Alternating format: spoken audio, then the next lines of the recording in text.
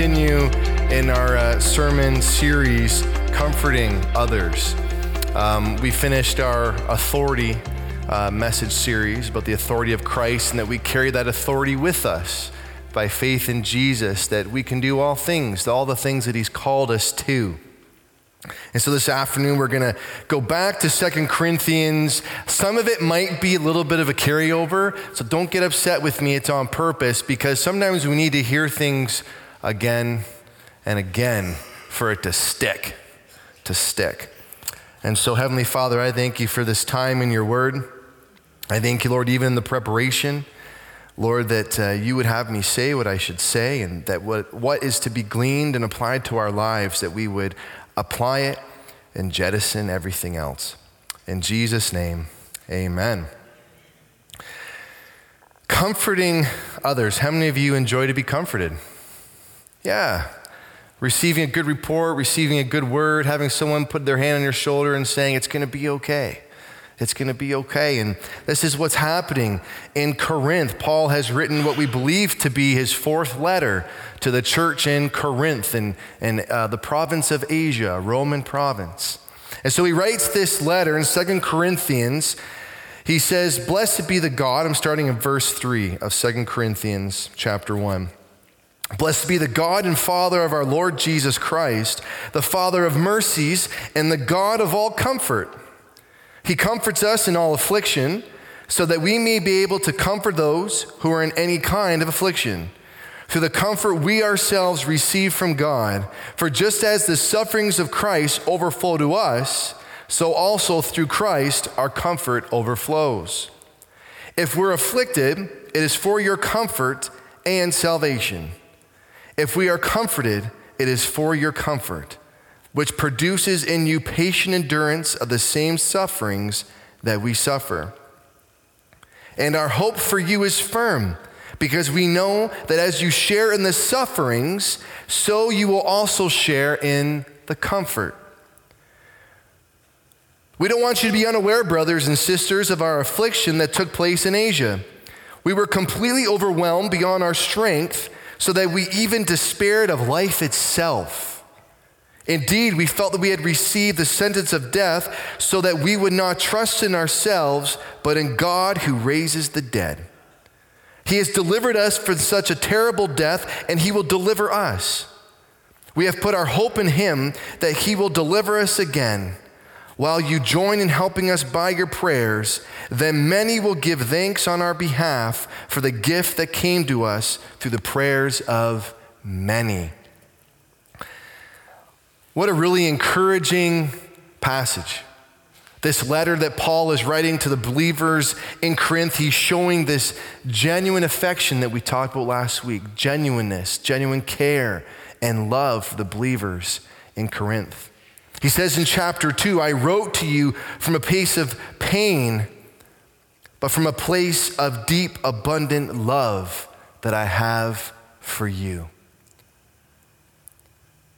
The abundant love. And for today, the point, our walking point for today is this: eyes on the prize. Our eyes on the prize of salvation. He writes in here and talks about how his trust is, even though his life, he despaired of life itself, a lack of hope, a loss of hope, yet he believed that God who raised the dead, who raised Jesus Christ by the very power of his Spirit, would also give life to him, would deliver him. How often do you think of that word salvation? The word salvation itself can mean a few things. It can mean preservation from harm or pain. It can mean deliverance from harm or pain. But in studying of the Word of God, for us, it is all that, but most assuredly to be delivered from the consequences of sin, to be preserved from sin. And so this is something that's all-encompassing. Paul is keeping this in the back of his mind as he's writing this letter, this incredible deliverance that comes through faith in Christ.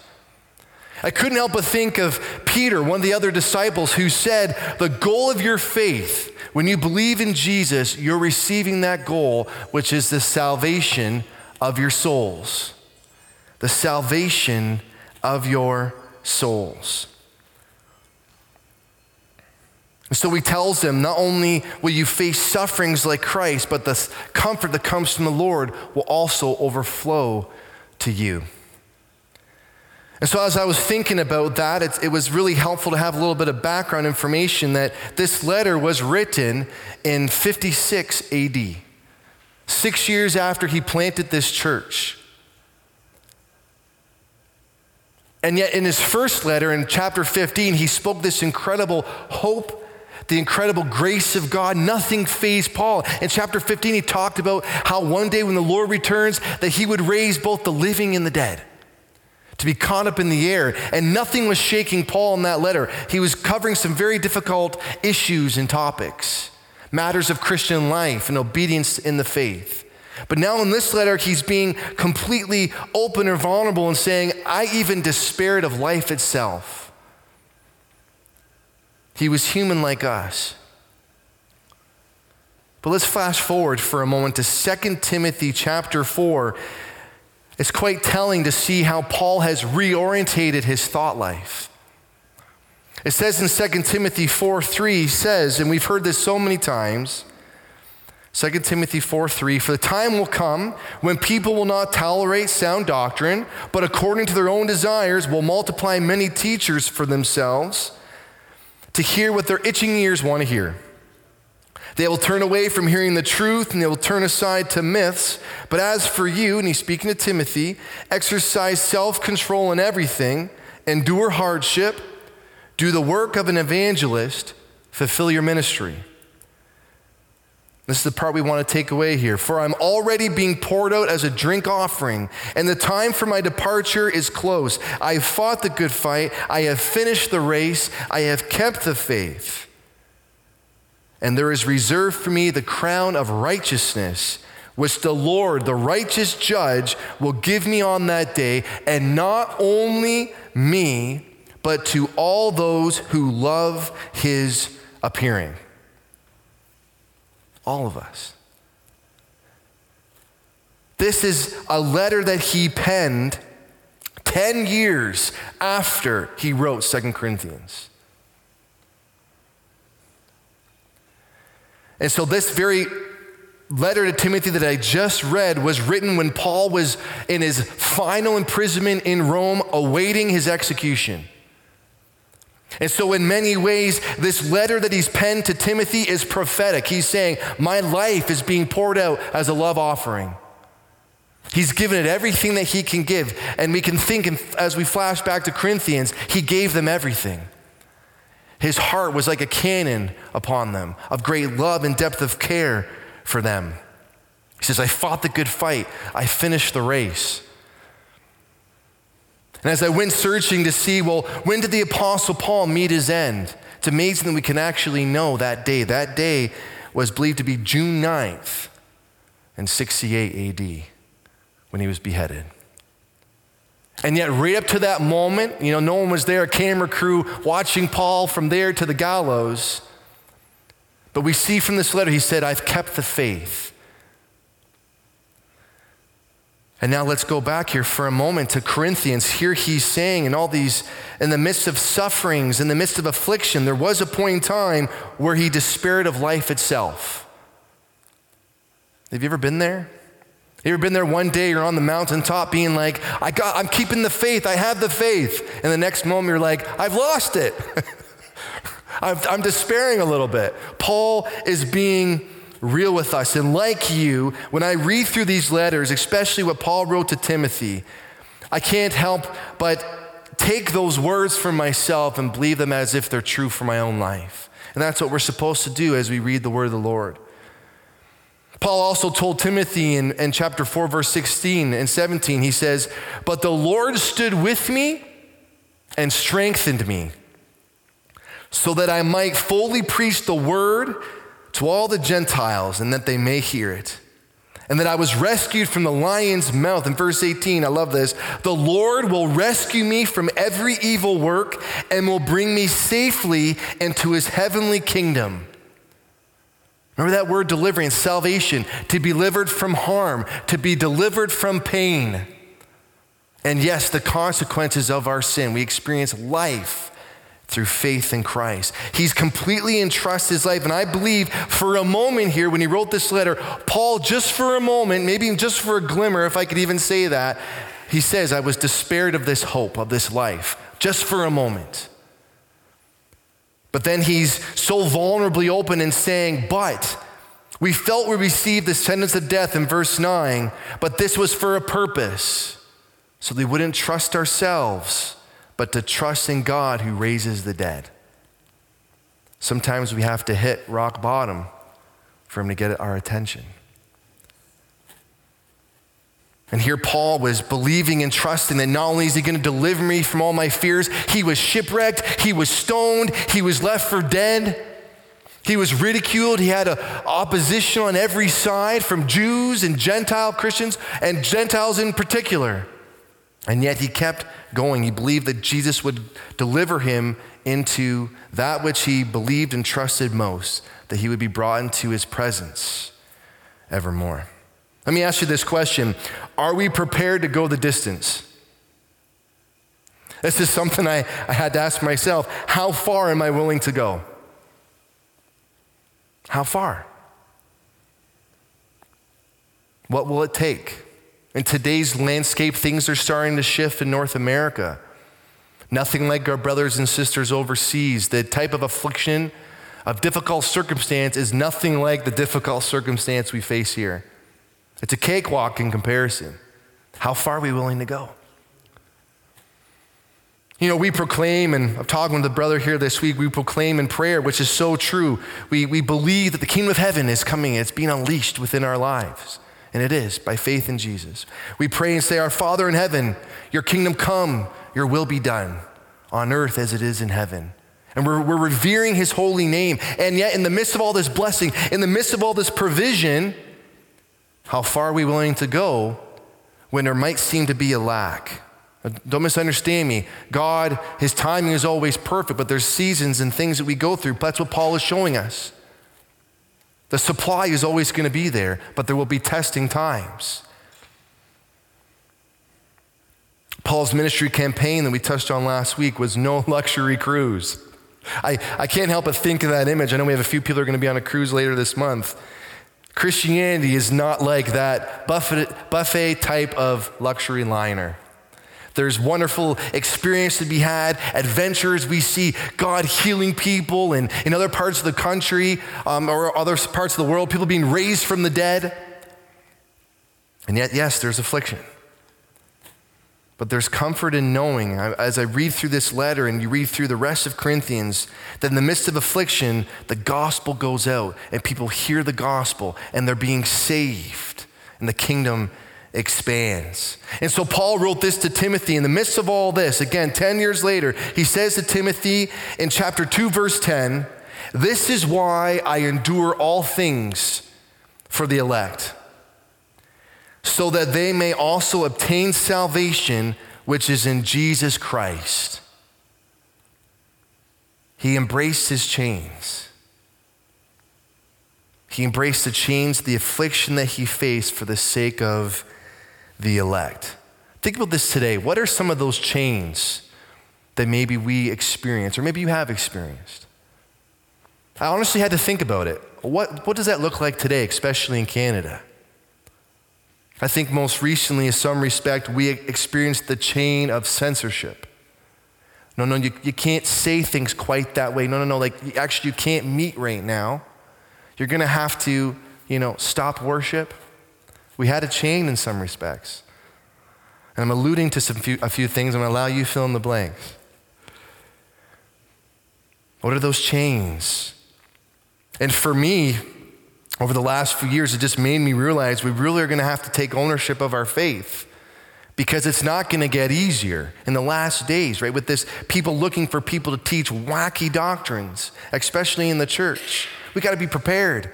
We gotta be ready to endure while we believe that God is gonna provide every blessing and provision for us to discharge the duties of our respective ministries.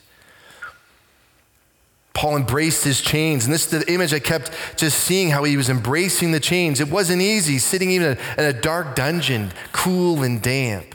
And yet it sounded like in his last imprisonment that he was under more of like a house arrest, and yet he was still under guard. And this is what Paul says in Philippians chapter 1. Just imagine this picture as he writes this letter to the believers in Philippi. It's quite incredible, this witness that he brings while enduring affliction. He says, "Now I want you to know, brothers and sisters, that what has happened to me has actually advanced the gospel." Think about that the next time you're enduring a hardship, maybe a sickness in your body and you have to go to the hospital. He says, "So that it has become known throughout the whole imperial guard and to everyone else that my imprisonment is because I am in Christ." The very fact that he's in prison is allowed him to minister to a whole imperial guard. A great number of soldiers who otherwise wouldn't have heard. You got to remember, at the time of even, while Philippians is written, over 10 years earlier, a decree was put out in Rome that exiled all the Jews. Christians were being persecuted. Some were being martyred. And yet here's Paul saying, all this is for a purpose so the gospel can be advanced. He goes on to say in verse 14, "Most of the brothers have gained confidence in the Lord from my imprisonment and dare even more to speak the word fearlessly."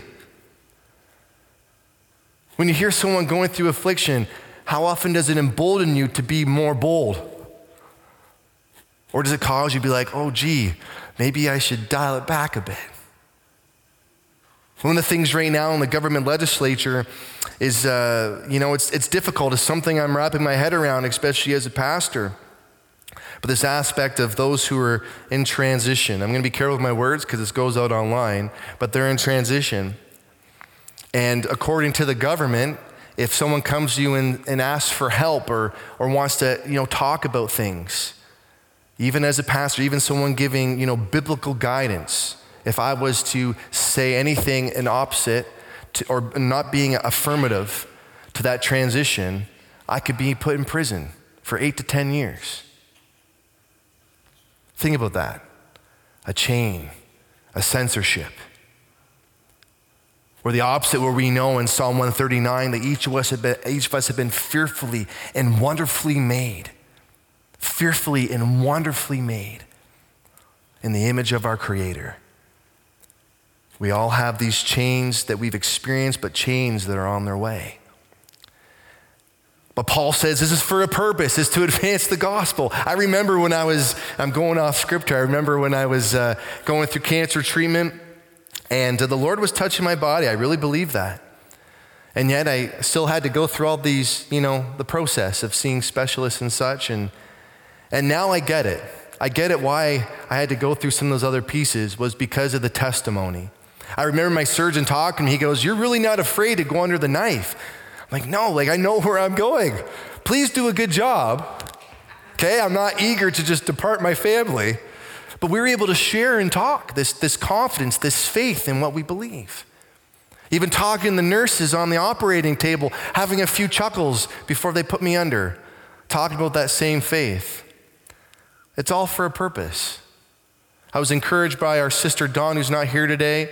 And Dawn, we're praying for you, and she's going through some health struggles, and she encouraged me also. We were praying for her eyesight, and she said, Pastor Andrew, if the Lord doesn't restore my eyesight, it's because, I'm meant to minister to somebody when I go to see the doctor or those people I'm going to meet in the waiting room.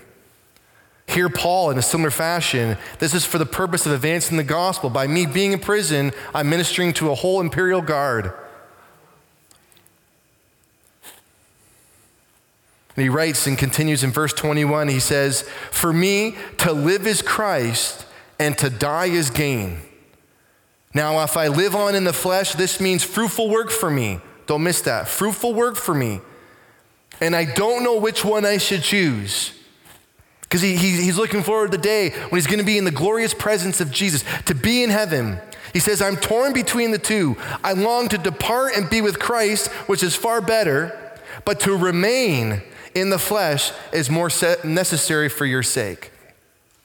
We understand this. Every day when we lose a loved one, there's a void. We miss them tremendously. Well, Paul is caring for so many people, other believers in churches that have been planted. They're just beginning.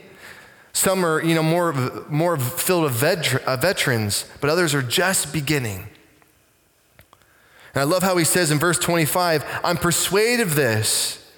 I know that I will remain and will continue with all of you for your progress and joy in the faith, so that because of my coming to you again, your boasting in Christ Jesus may abound.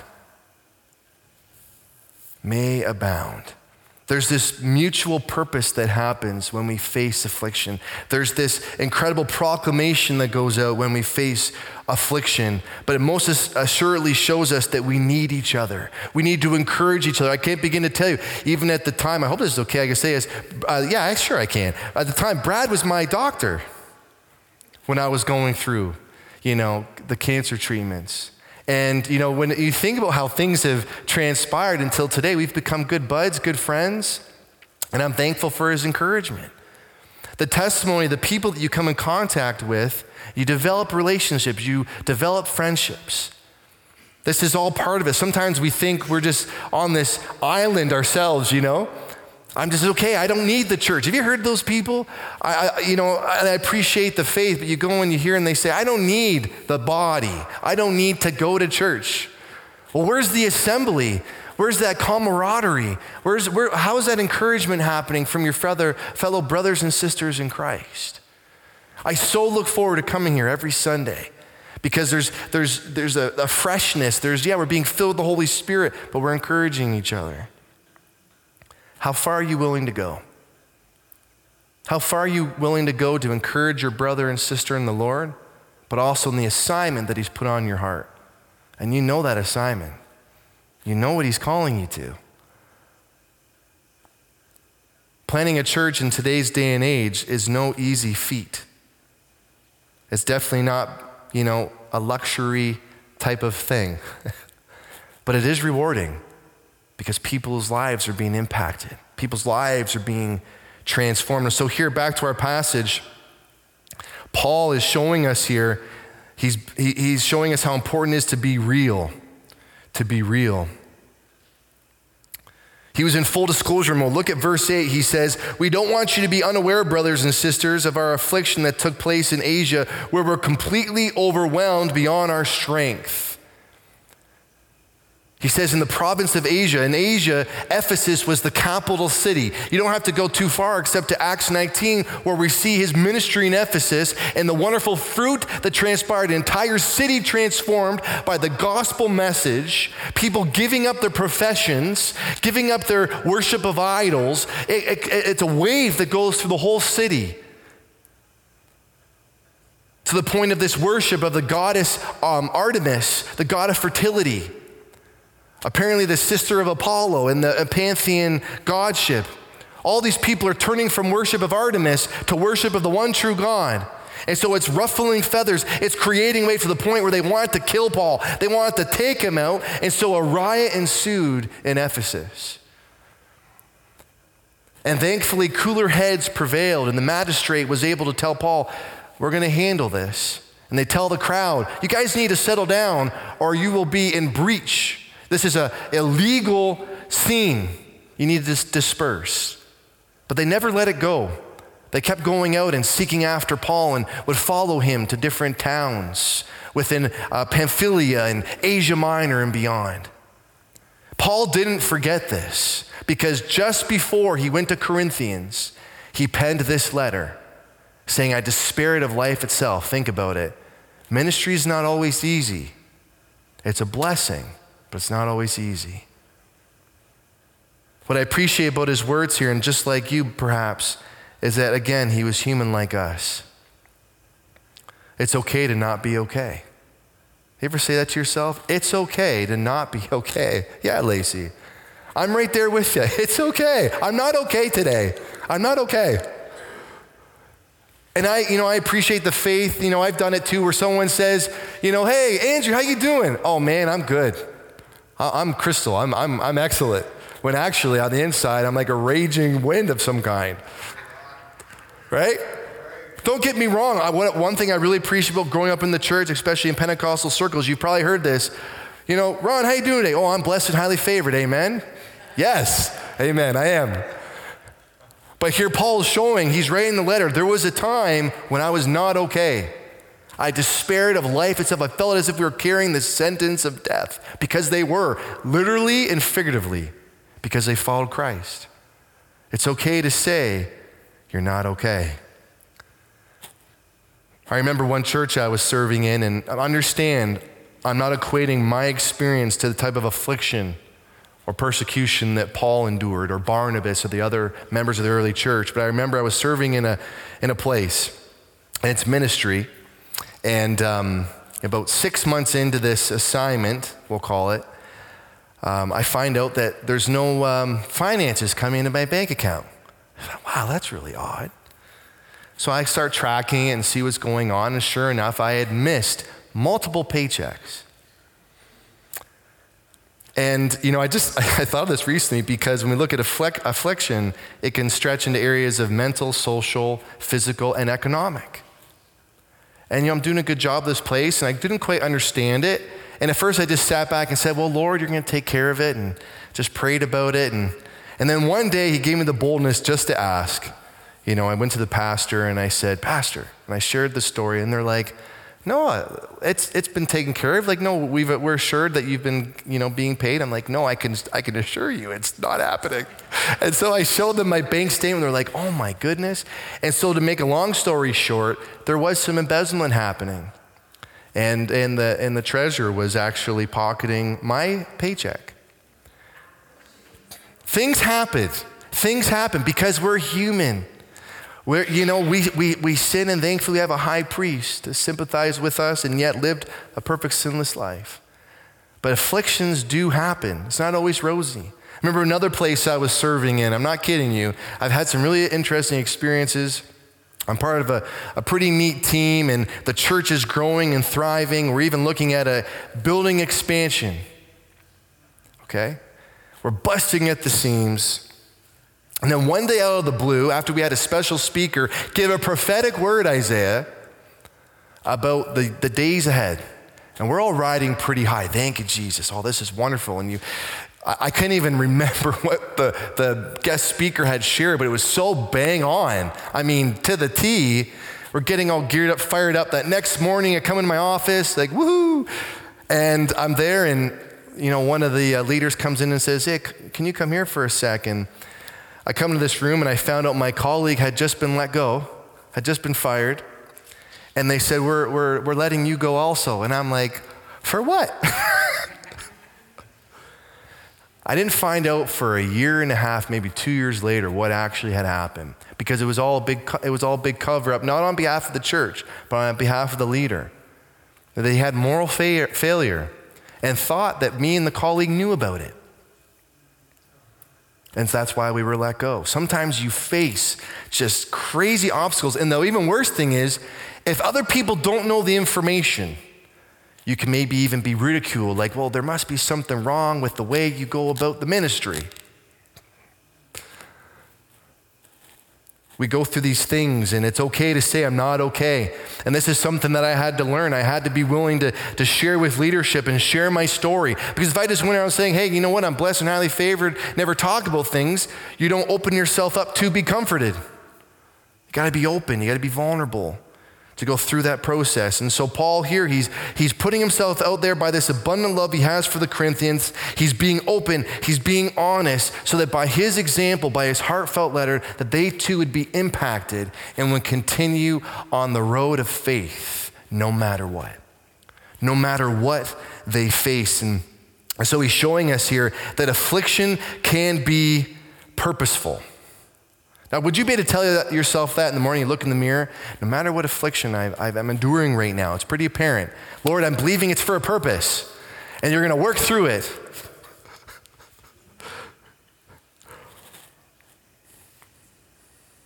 1 Corinthians 15:10, Paul says this, but by the grace of God, I am what I am, and his grace towards me was not in vain.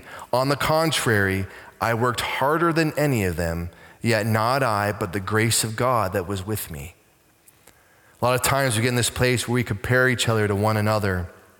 And he's talking about these so-called other super apostles and at times, sizing himself up, comparing himself, but he emphasizes who he is and where he had been brought out of was because of the grace of God.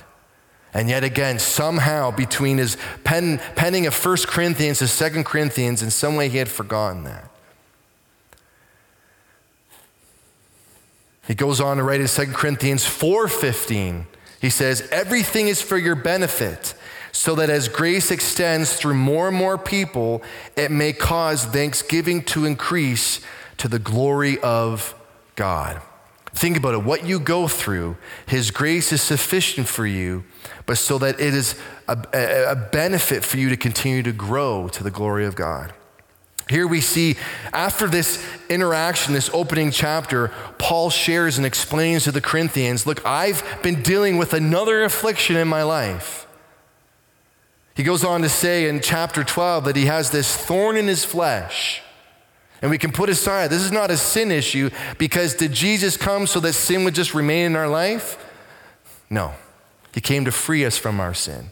And so Paul's talking about this thorn in the flesh. In 12 verse 7, he says that this thorn was put there so that he would not exalt himself. But this thorn was given as a messenger of Satan to torment me so that I would not exalt myself. Concerning this, I pleaded with the Lord 3 times that it would leave me, but he said to me, my grace is sufficient for you, for my power is perfected in weakness. I don't know about you, but this is a tough thing to do.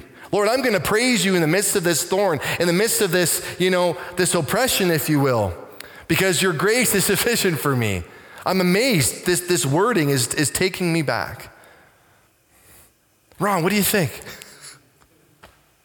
He goes on to say, therefore, I will most gladly boast all the more about my weaknesses, so that Christ's power may reside in me.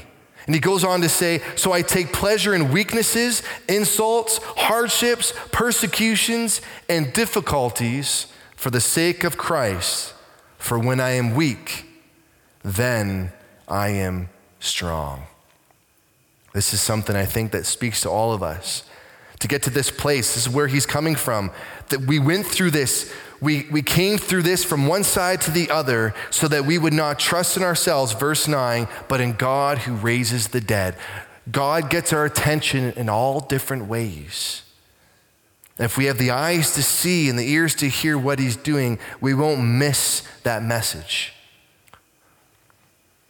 And so he shows us in verse 10 of this incredible deliverance, this freedom that is theirs through faith in Christ, no matter what they faced. And that's why on our website it says, Jesus transforms our lives. We all have a story to share. We're glad you're here. Each one of us, we've all gone through something. We've all endured different afflictions, and we've come out on many of them on the other side. Maybe other areas we're about to come through. That breakthrough is about to happen. We have to continue to remain faithful. Like Paul said, I have kept the faith. I have fought the good fight.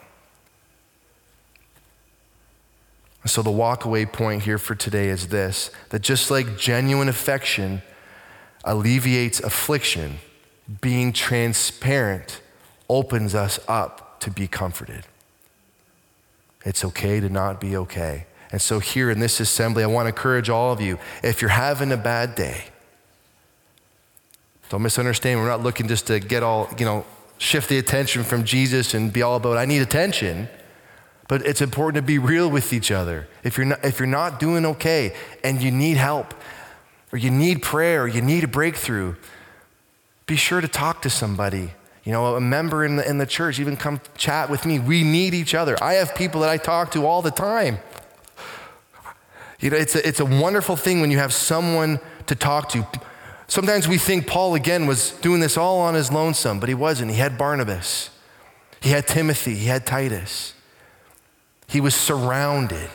And we're surrounded by the angels in heaven that their very purpose is for us who are inheriting salvation. Are we open to receive comfort? Are we open to receive comfort? And as the worship team comes, Let's draw our attention just for a moment. In verse 5, Paul reminds us, look, you're going to face suffering.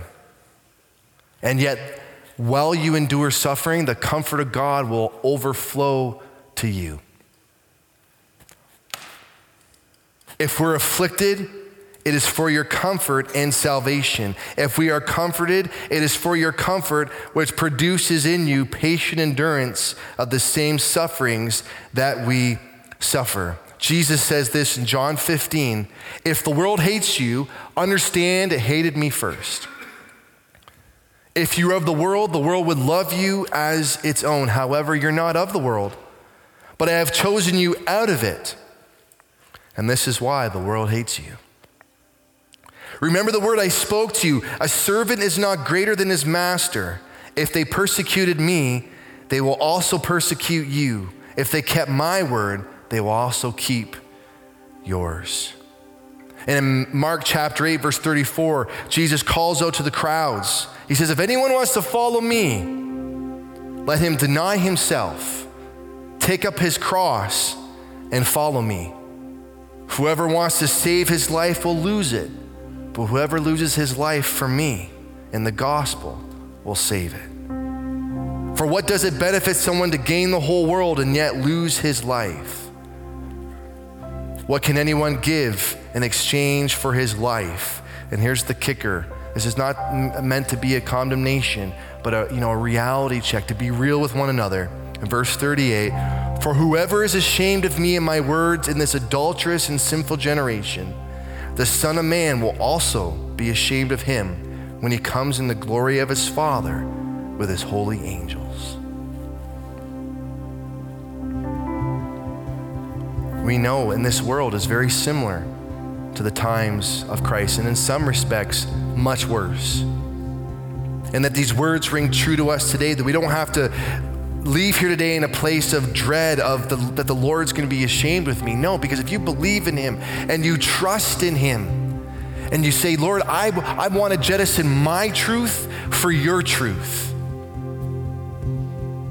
he's not going to be ashamed on you on the day that he returns. And if we're going to live by his truth, we can understand, as Paul is showing us, it's not going to be easy. But we can have this assurance that when we live by his word, we live according to his truth, we will have peace of mind each day that we wake up. When people name call you or maybe even ridicule you because of what you believe, stick the course. Fight the good fight of faith, because Jesus also said in John 16:33, in relation to all this, in the last days, he says, I have told you these things so that in me you may have peace. You will have suffering in this world, but be courageous. I've conquered the world. And this is what Paul understood at the very end again in verse 10. He has delivered us from such a terrible death, and he will deliver us. Say, he will deliver. He will deliver us. We have put our hope in him that he will deliver us again. While you join in helping us by your prayers, wow. He will deliver us again. No matter what you go through this week, whatever experiences that you have, keep this in the back of your mind, that no matter what I face, God is using it all. He's working through it all, that his promise towards me is good, and he's going to deliver me in all things, in this life or into the next. Amen. This is the word that we have to benefit from, to glean from. We are not alone. Thank you, Jesus. Heavenly Father, I thank you for your word this afternoon. Lord, even in the midst of all the things that's shared and the many things that were not prepared, Holy Spirit, I ask, as you teach each one of us, Lord, that which we need to hear would be deposited into our spirit right now. Lord, allow it to permeate. Holy Spirit, water it, and that it may grow and come to fruition in our life as we live after you. Lord Jesus, in these last days, as the days become more dark, we're thankful, Lord, of your light that breaks through the darkness. and guides our path. We thank you for the promise of your word, that your word is a lamp to our feet and a guide to our path. Thank you, Lord, for each person that's here this afternoon, that you're guiding each of them. You're stirring and moving in each of our respective lives. Lord, thank you that when we face difficult circumstances, Lord, that you are in it, that you're working through it, even when we don't see it, or maybe even despaired of hope, that you're working. You're working. You're working. Thank you, Jesus. Help us, Lord, to speak and bless your name, even all the things that we face day in and day out. We love you, Lord. We love you, Lord. Thank you, Lord, by the power of your Holy Spirit that raised Christ from the dead, that we too will be raised to life here, now, and most assuredly when you return on the clouds with your holy angels. We look forward to that day. Thank you, Jesus. Thank you, Jesus. In your loving name, amen. Amen. If you're able, would you join us in the time of worship? Remember these words as we sing and declare the blessing of God. Thank you, Jesus.